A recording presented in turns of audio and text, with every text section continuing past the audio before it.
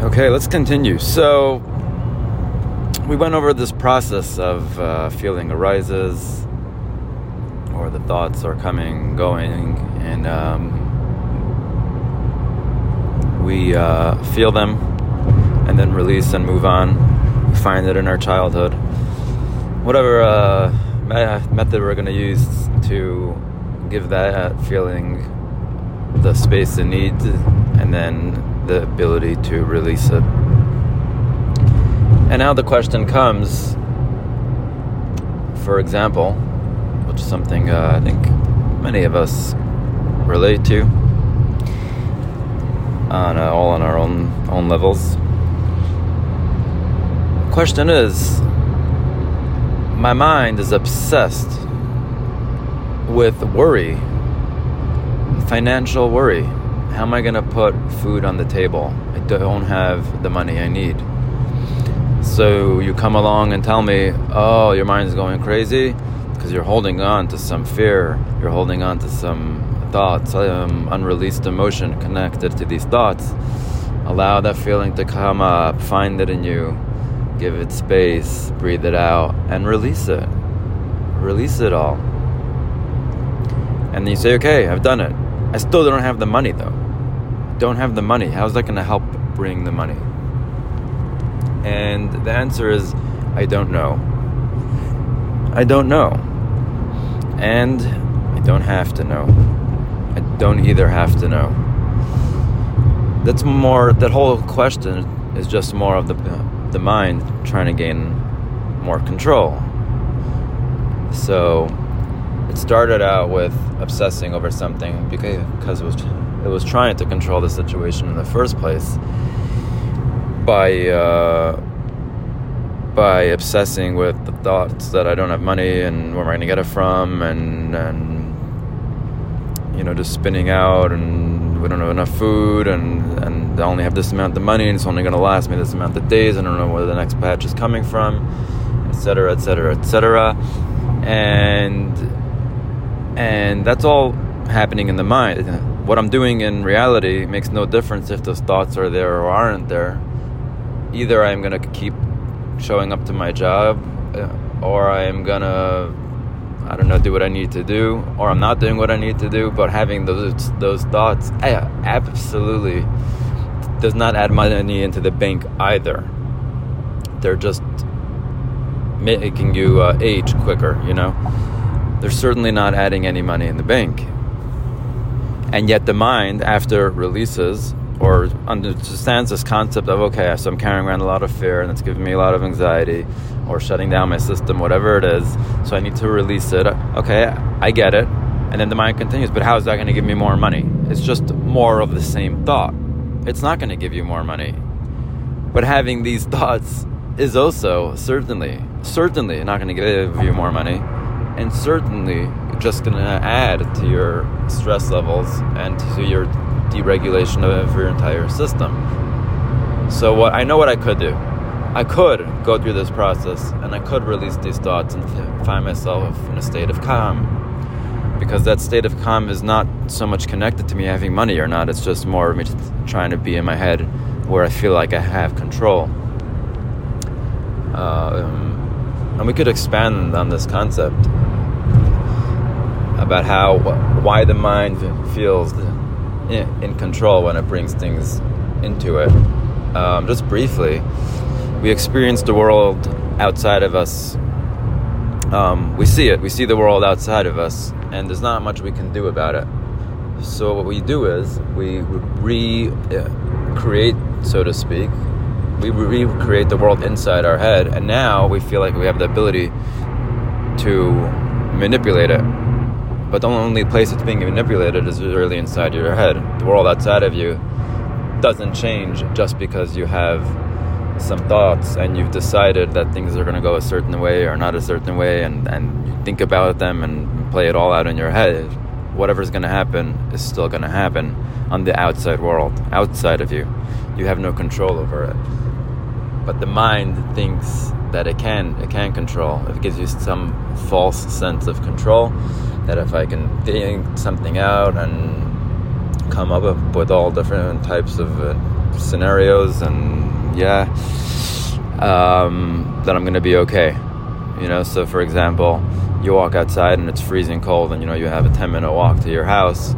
So instead of just saying, okay, it's really cold, I'm feeling really cold, and keep walking, we go, okay, there's only 10 minutes left, I've already covered half, nothing's changing. You're still walking that whole 10 minutes, but in your head, you've created a space for you to tell yourself that you're controlling the situation. You have 10 minutes left. Now you already walked a minute. It's not so bad. But nothing's changing. The cold stays the same. It's all the same. It's all just happening in your head. And the same thing is with all our worries and all the stuff that happened inside our head. It affects the world zero. The only thing it's affecting is our own mental, physical, and emotional health. And so what I can do is I can understand that process. The mind understands it, and then the mind has to transcend itself in order to release and surrender all those thoughts and give them up. And when we give up those thoughts, we actually find a place of calm. Now, one may argue from a place of calm, there's a lot more you can accomplish. But I'm not even talking about that. I don't know. We don't know. We don't know how it's going to bring more money, but we know that it's something that it's in. We have a choice here. We do have a choice, and the choice is whether we're going to hold on to which thoughts come into our head and hold on to them, or we're going to go through a process to release them, to release those thoughts and find some calm. And so, back to the question, how does this help? How does this help? I don't know how it helps. I just know that the Torah tells us Nasa v'nishma. There's the first step that we do. The understanding thing always comes after the doing.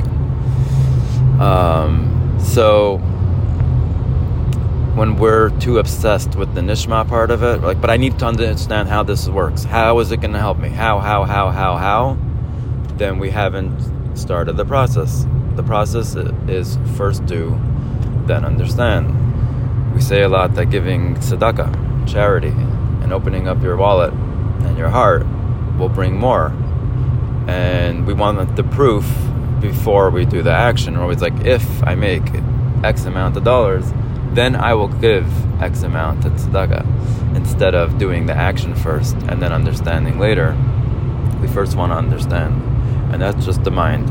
It's again serving the mind. And when we serve the mind, we are pushing out God. And if we push out God, then we have no one to lean on. And that becomes very, very, very stressful and very, very hard. And I'm going to talk her to men for a second. As a man, we are the top of our household, essentially. We have kids, lean on their mother a lot, and their dad, and the mother wants to be supported by her husband, by the man of the house.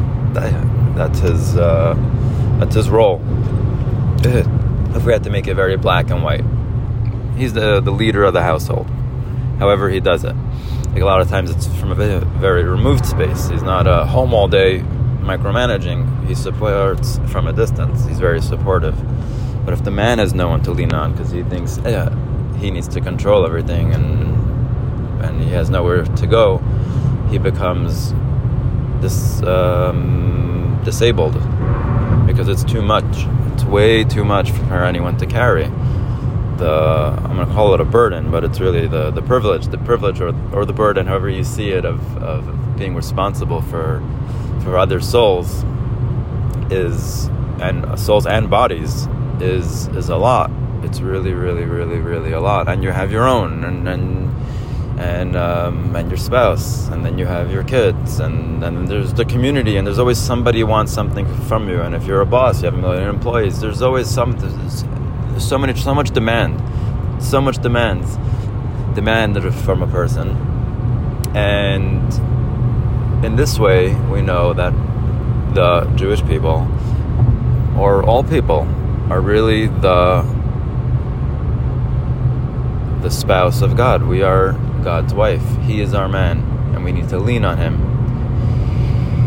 When we take everything on and try to control it and understand it, and this, we are saying, I can't lean on you.